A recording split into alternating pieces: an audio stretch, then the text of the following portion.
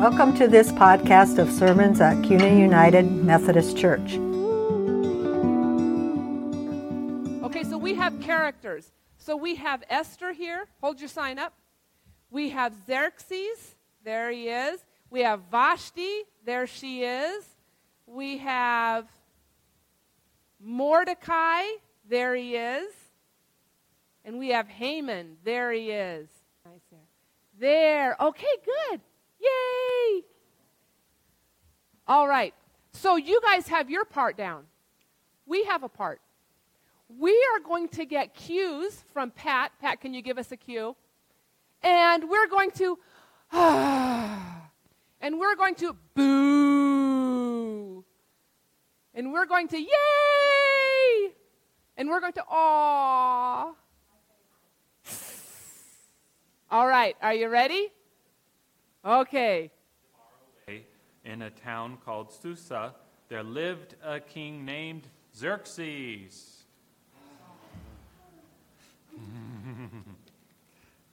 Now, Xerxes was a powerful king, and his empire stretched all the way from Africa to India, 127 provinces in all. And Xerxes was a rich king. One time he threw a party to show off to all of his rich and powerful friends, and it lasted almost 6 months. As the party was coming to an end, he decided he wanted to show off his beautiful queen, Vashti. He sent his servants to her with an invitation to come to the party. They told her to make sure she was wearing her royal crown, and it was kind of suggested that her royal crown was the only thing she wore. Ooh. Well, Vashti told the king, "No way, I'm not coming down to see you today." And Xerxes was humiliated in front of these friends. And Xerxes was hopping mad. This was a political and diplomatic disaster. After all, if the other wives heard about what Vashti did, they might say no to their husbands too, and that would never do. Xerxes took away Vashti's crown and said, "Away with you. You're not my queen anymore." And because Xerxes didn't have much imagination of his own, he asked his sages what more he should do. We know they said, "Send a message out to all the 127 provinces from this day forward. Every man is the master of his own house. Whatever he says goes." And so it was done. Xerxes sent out to find himself a new queen. On the advice of his courtiers, he decided to hold a Miss Persian Empire contest. He sent out invitations to each of his 127 provinces, from Africa to India, that they should send their most beautiful young women to his harem. And so it was done. The king's eunuchs pampered the women with baths and perfumes and all sorts of beauty treatments for a whole year, the real royal treatment. Now in the city of Susa, the same city where the king Xerxes lived, there was a young Jewish woman named Esther. Her parents had died, and her cousin Mordecai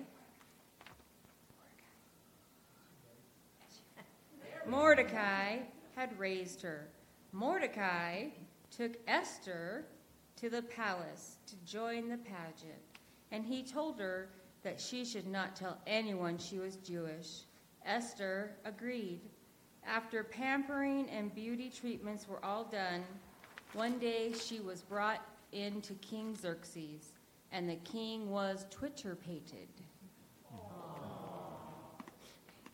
Xerxes loved her more than any of the other women, so he made Esther his queen. One day after Esther had been made queen, her cousin Her cousin Mordecai was sitting at the king's gate. Mordecai heard two men plotting to kill the king.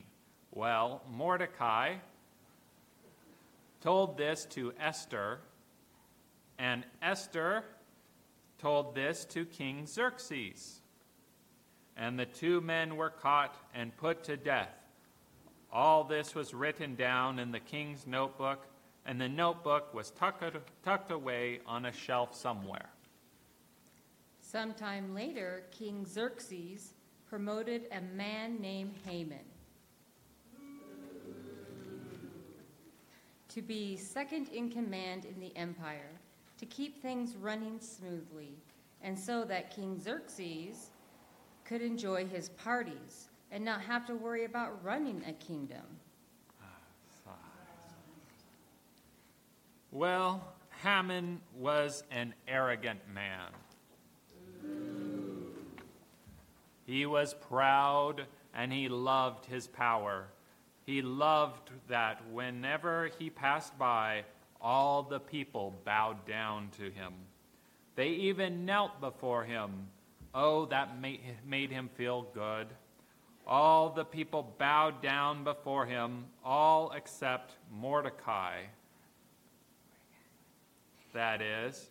And boy, did that irritate Haman. How dare he? Who did he think he was? Haman found out that Mordecai was Jewish.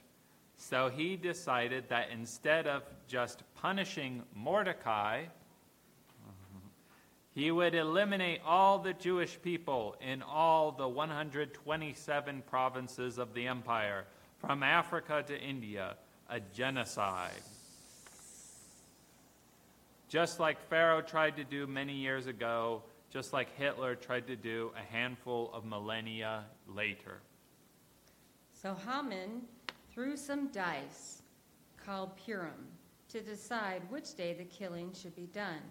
Then he called King Xerxes away from his revelry and told him there were some odd people scattered throughout the kingdom. They had strange customs, and they did not obey the king's laws. Haman slyly suggested to the king that they should be destroyed. Whatever, said King Xerxes. Here's my signet ring. Do whatever you want. Now let me get back to the party. So Haman wrote a decree on the 13th day of the 12th month. All Jewish people in all 127 provinces would be massacred, killed, and eliminated. When the news reached the provinces, the people of God were very sad. There was fasting and weeping and wailing. On the streets of the city of Susa, Mordecai heard the news, and he sent word to Esther. Back and forth they communicated through messengers. Mordecai pleaded with Esther to talk to the king, to see what could be done to save the Jewish people. King Xerxes didn't know that Esther was Jewish. By giving power to Haman, he had signed Queen Esther's death warrant. Esther reminded Mordecai that she could only go to the king if he called for her, because if anyone approached the king without being called, the sentence was death. Mordecai continued his plea. Esther, you're the only one who has access to the king, he said. Don't think that just because you live in the king's house, you're the one Jewish person who will get out of this alive. If you persist in staying silent at a time like this, help and deliverance will arrive for the Jews from someplace else, but you and your family will be wiped out. Who knows? Maybe you were made queen for just such a time as this. For just such a time as this. Esther fasted and prayed, as did all the Jewish people, and she made up her mind. It may cost me my life, she thought, but I will go to the king, and if I perish, I perish. After 3 days, Esther approached the king's court. King Xerxes was happy to see her and invited her in, asking her what she wanted. He even promised that he would give her anything she asked for, up to half his kingdom. "Please, my king," she said, I would like you to come to a banquet. I will prepare for you tonight. And bring Haman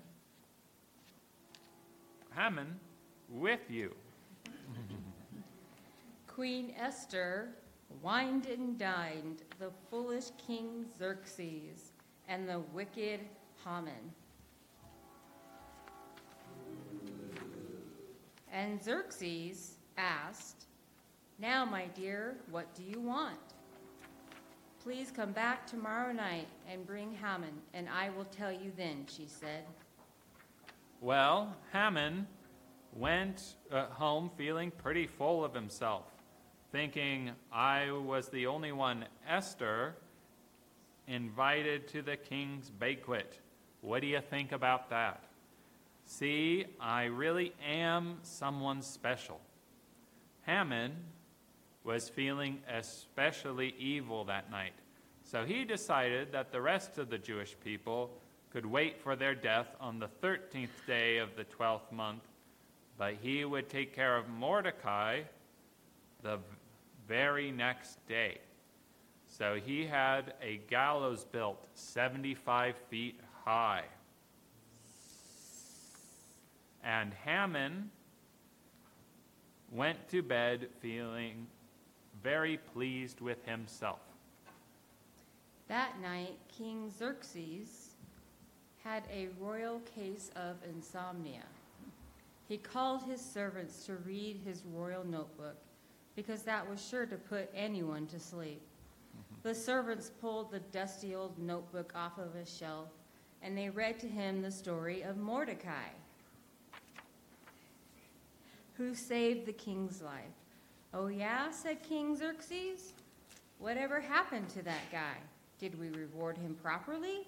And his servants said that no, even though Mordecai had saved the king's life, no reward had ever been given to him.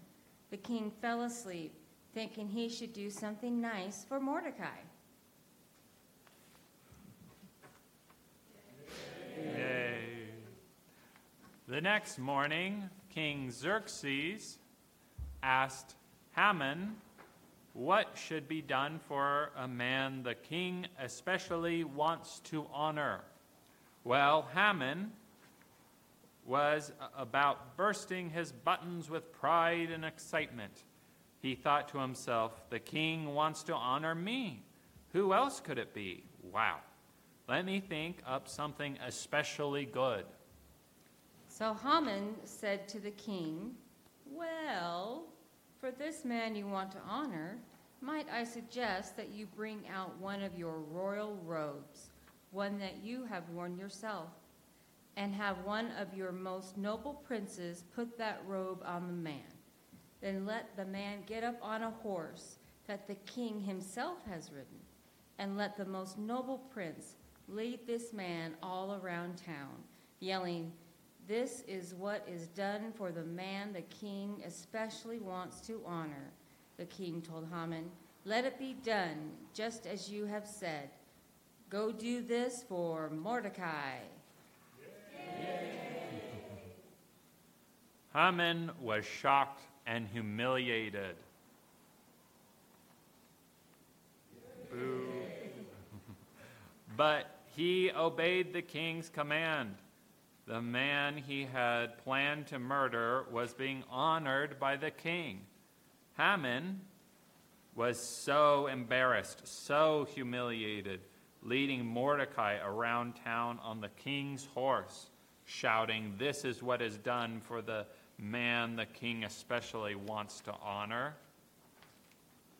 But at least Haman still had the second banquet with King Xerxes and Queen Esther to look forward to. On this second night, King Xerxes asked Queen Esther again to share her request. "I'll give you anything you want," he said, "up to half my kingdom." "Dear King," Queen Esther said, "if I have found favor in your eyes, please give me my life and give my people their lives. For we have all been condemned to death." King Xerxes was furious. "Who did this?" he demanded. "That enemy is over there," she said, "Haman." King Xerxes looked over at the high gallows that Haman had built, the one he had planned to use for Mordecai.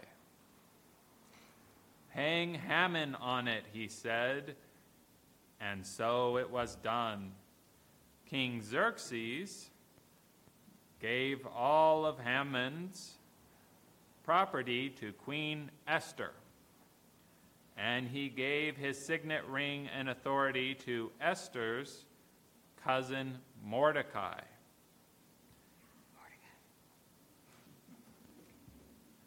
And God's people were saved. Yay! So we are in our worship series called Heroes of the Faith, and today our hero was Esther. Somebody God put in place for just such a time as this. Today's our last Sunday in this worship series. Heroes inspire us. They grab our attention. They make us brave and bold because they are brave and bold.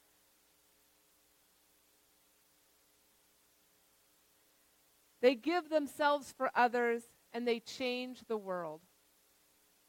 And heroes of the faith are faithful. They worship God. They put their confidence in God. And they don't have superpowers because, that's not real. But they cooperate with God, who is the only superpower in this world. They say that in crises, we don't rise to the occasion, we default to our training. Heroes get thrown into situations, and they default to their training. When we study heroes, we are being trained in their ways. It is part of our training, part of the way that God is getting ready for placing us in the right place for just such a time as this. And that preparing, that being trained, that's why paramedics and firefighters and police train a lot. They go through, they rehearse what they will do, they learn the best response, they even work on that muscle memory so that they are ready when the crisis comes. We train spiritually. We train in our loyalty to God, in our placing our confidence in God, and in helping others. So when crisis comes, when the event comes, we are ready. A couple of weeks ago, I took a cooking class because I've been told I need to do things, that are fun, and that sounded fun. And we were going to learn how to make macarons, those French, marshmallowy things that look like cookies. That's something I feel like I need to know, is how to make marshmallowy cookies. So I go to this cooking class, and we introduce ourselves, and then one of the students goes and she picks up a mixer, and it's a kind where the head comes up, and she gets her hand caught in there. And it takes a while to get the hand out, and she was pretty badly injured. And I did not know what to do, so I defaulted to my training as a chaplain, as a pastor. I stayed with her, and when she leaned into me, I put my arm around her, and I kind of put my body so if she fell or passed out, I could catch some of it. I contained my own anxiety. I looked calm on the outside, but let me tell you, I discovered I was getting myself zone minutes afterwards. But I contained my own anxiety, and I knew that whenever something like this happens, the whole group is anxious. So I gave people things to do. You call 911. You go outside and wait for the ambulance. Would you grab a stool for her to sit on? I defaulted to my training as a chaplain and as a Christian. 2 Fridays ago, when that bus turned over, that YMCA bus turned over on Highway 55, there were some people there on the road with them that had some training, some spiritual training. The paramedics and the firefighters and the police, they had training, and when they arrived, that was wonderful. But there were other people right on the scene. There were people that were just driving down Highway 55 that day, like I have done hundreds of times. And right in front of them, they watched a bus, a school bus, slam on its brakes and skid and turn over. And their training, their spiritual training, threw them into action. This week, the leadership of the Treasure Valley YMCA issued an open letter. And they named some of the things that these folks did. They said, to the community members who reacted quickly at the scene of the accident, you are remembered by each child, and your comforting kindness meant the world to them. We are grateful that when we could not yet be there, you were there. To the individual who made sandwiches for 30 young campers in the bus that was stopped in the traffic behind the accident, thank you. Your kindness made an incredible impact on the children and their families. To every community member at the accident site, thank you for responding, for providing first aid kits, for lending your hands, and especially for your incredible comfort. There were some people at that accident site who had been trained. Esther must have had very good training.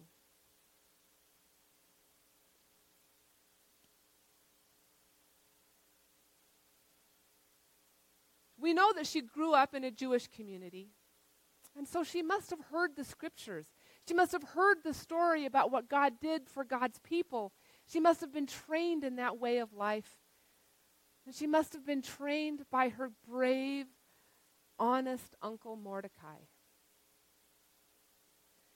Now, in the story that the kids and Pat and Patrick and Cassidy shared with us, in abbreviated form, we don't really get Esther's perspective. And I don't know if we can assume that Esther wanted to be queen, that was for her. I mean, maybe she wanted to be a teacher. Or maybe she wanted to be a baker and pastries. Because as queen, while life was luxurious, many options were lost. In many ways, she lived in a gilded cage. She had luxury. She had plenty to eat. She had lots of entertainment. But she was caged in. In some ways, I wonder if her life was like our lives. We live lives of luxury by global standards. We have so much to eat that obesity is our problem, starvation. We are well entertained. And many people feel caged in by the pressures of modern life. But Esther must have had some good training because God put her in the right place at the right time for such a time as this. She used her privilege to speak up for others. She risked her life to protect her people from genocide, and she relied on a power greater than her own. We study these heroes of the faith as part of our spiritual training because God is going to put us in the right place for such a time as this. And what will we do? We will default to our training. We will default to our training of loyalty to God, of confidence in God's power, and of helping others. And sometimes it will be dramatic, like an accident on the highway, and sometimes it will be small and meaningful. This week, I saw two Christians. I observed two Christians. One was at a group lunch, and at the end, when we each got our check and everyone is filling out their charge slip, I noticed that the person next to me left 0 tip. And I didn't see any cash put on the table. And they didn't order the cheapest thing on the menu. And I know that servers live on tips, that the wages waiters get is very small, and that they make their living with tips. A few hours later, I saw a Christian, a neighbor, who went and picked up kids and took them home after a bus snafu on the first day of school. She took them home with parental permission. She connected with their parents. I saw two Christians who showed their training. We gather each Sunday to be trained, to be formed as disciples so that we are ready. So that when God puts us in the right place, we are ready for just such a time as this. We are trained on Sunday morning. We are trained as we read Scripture. We are trained as we share in small group. We are trained as we go to Bible study. And we are trained as we serve one another. And God will put us in the right place to bring about God's justice. And God will put us in the right place to comfort the hurting. And God will put us in the right place to build the kingdom of heaven. And so we gather to be trained so that we are ready, like Esther, for just such a time as this. Thanks for listening. This podcast is preached almost always by our pastor, Reverend Mia Crossway. Cuna United Methodist Church is a community on a mission to make disciples for the transformation of the world. To support this podcast and the missional priorities of this church, go to cunaumc.org and click on Give. Any amount helps. And if you're kind enough to share your contact information with us, we'll continually send you things.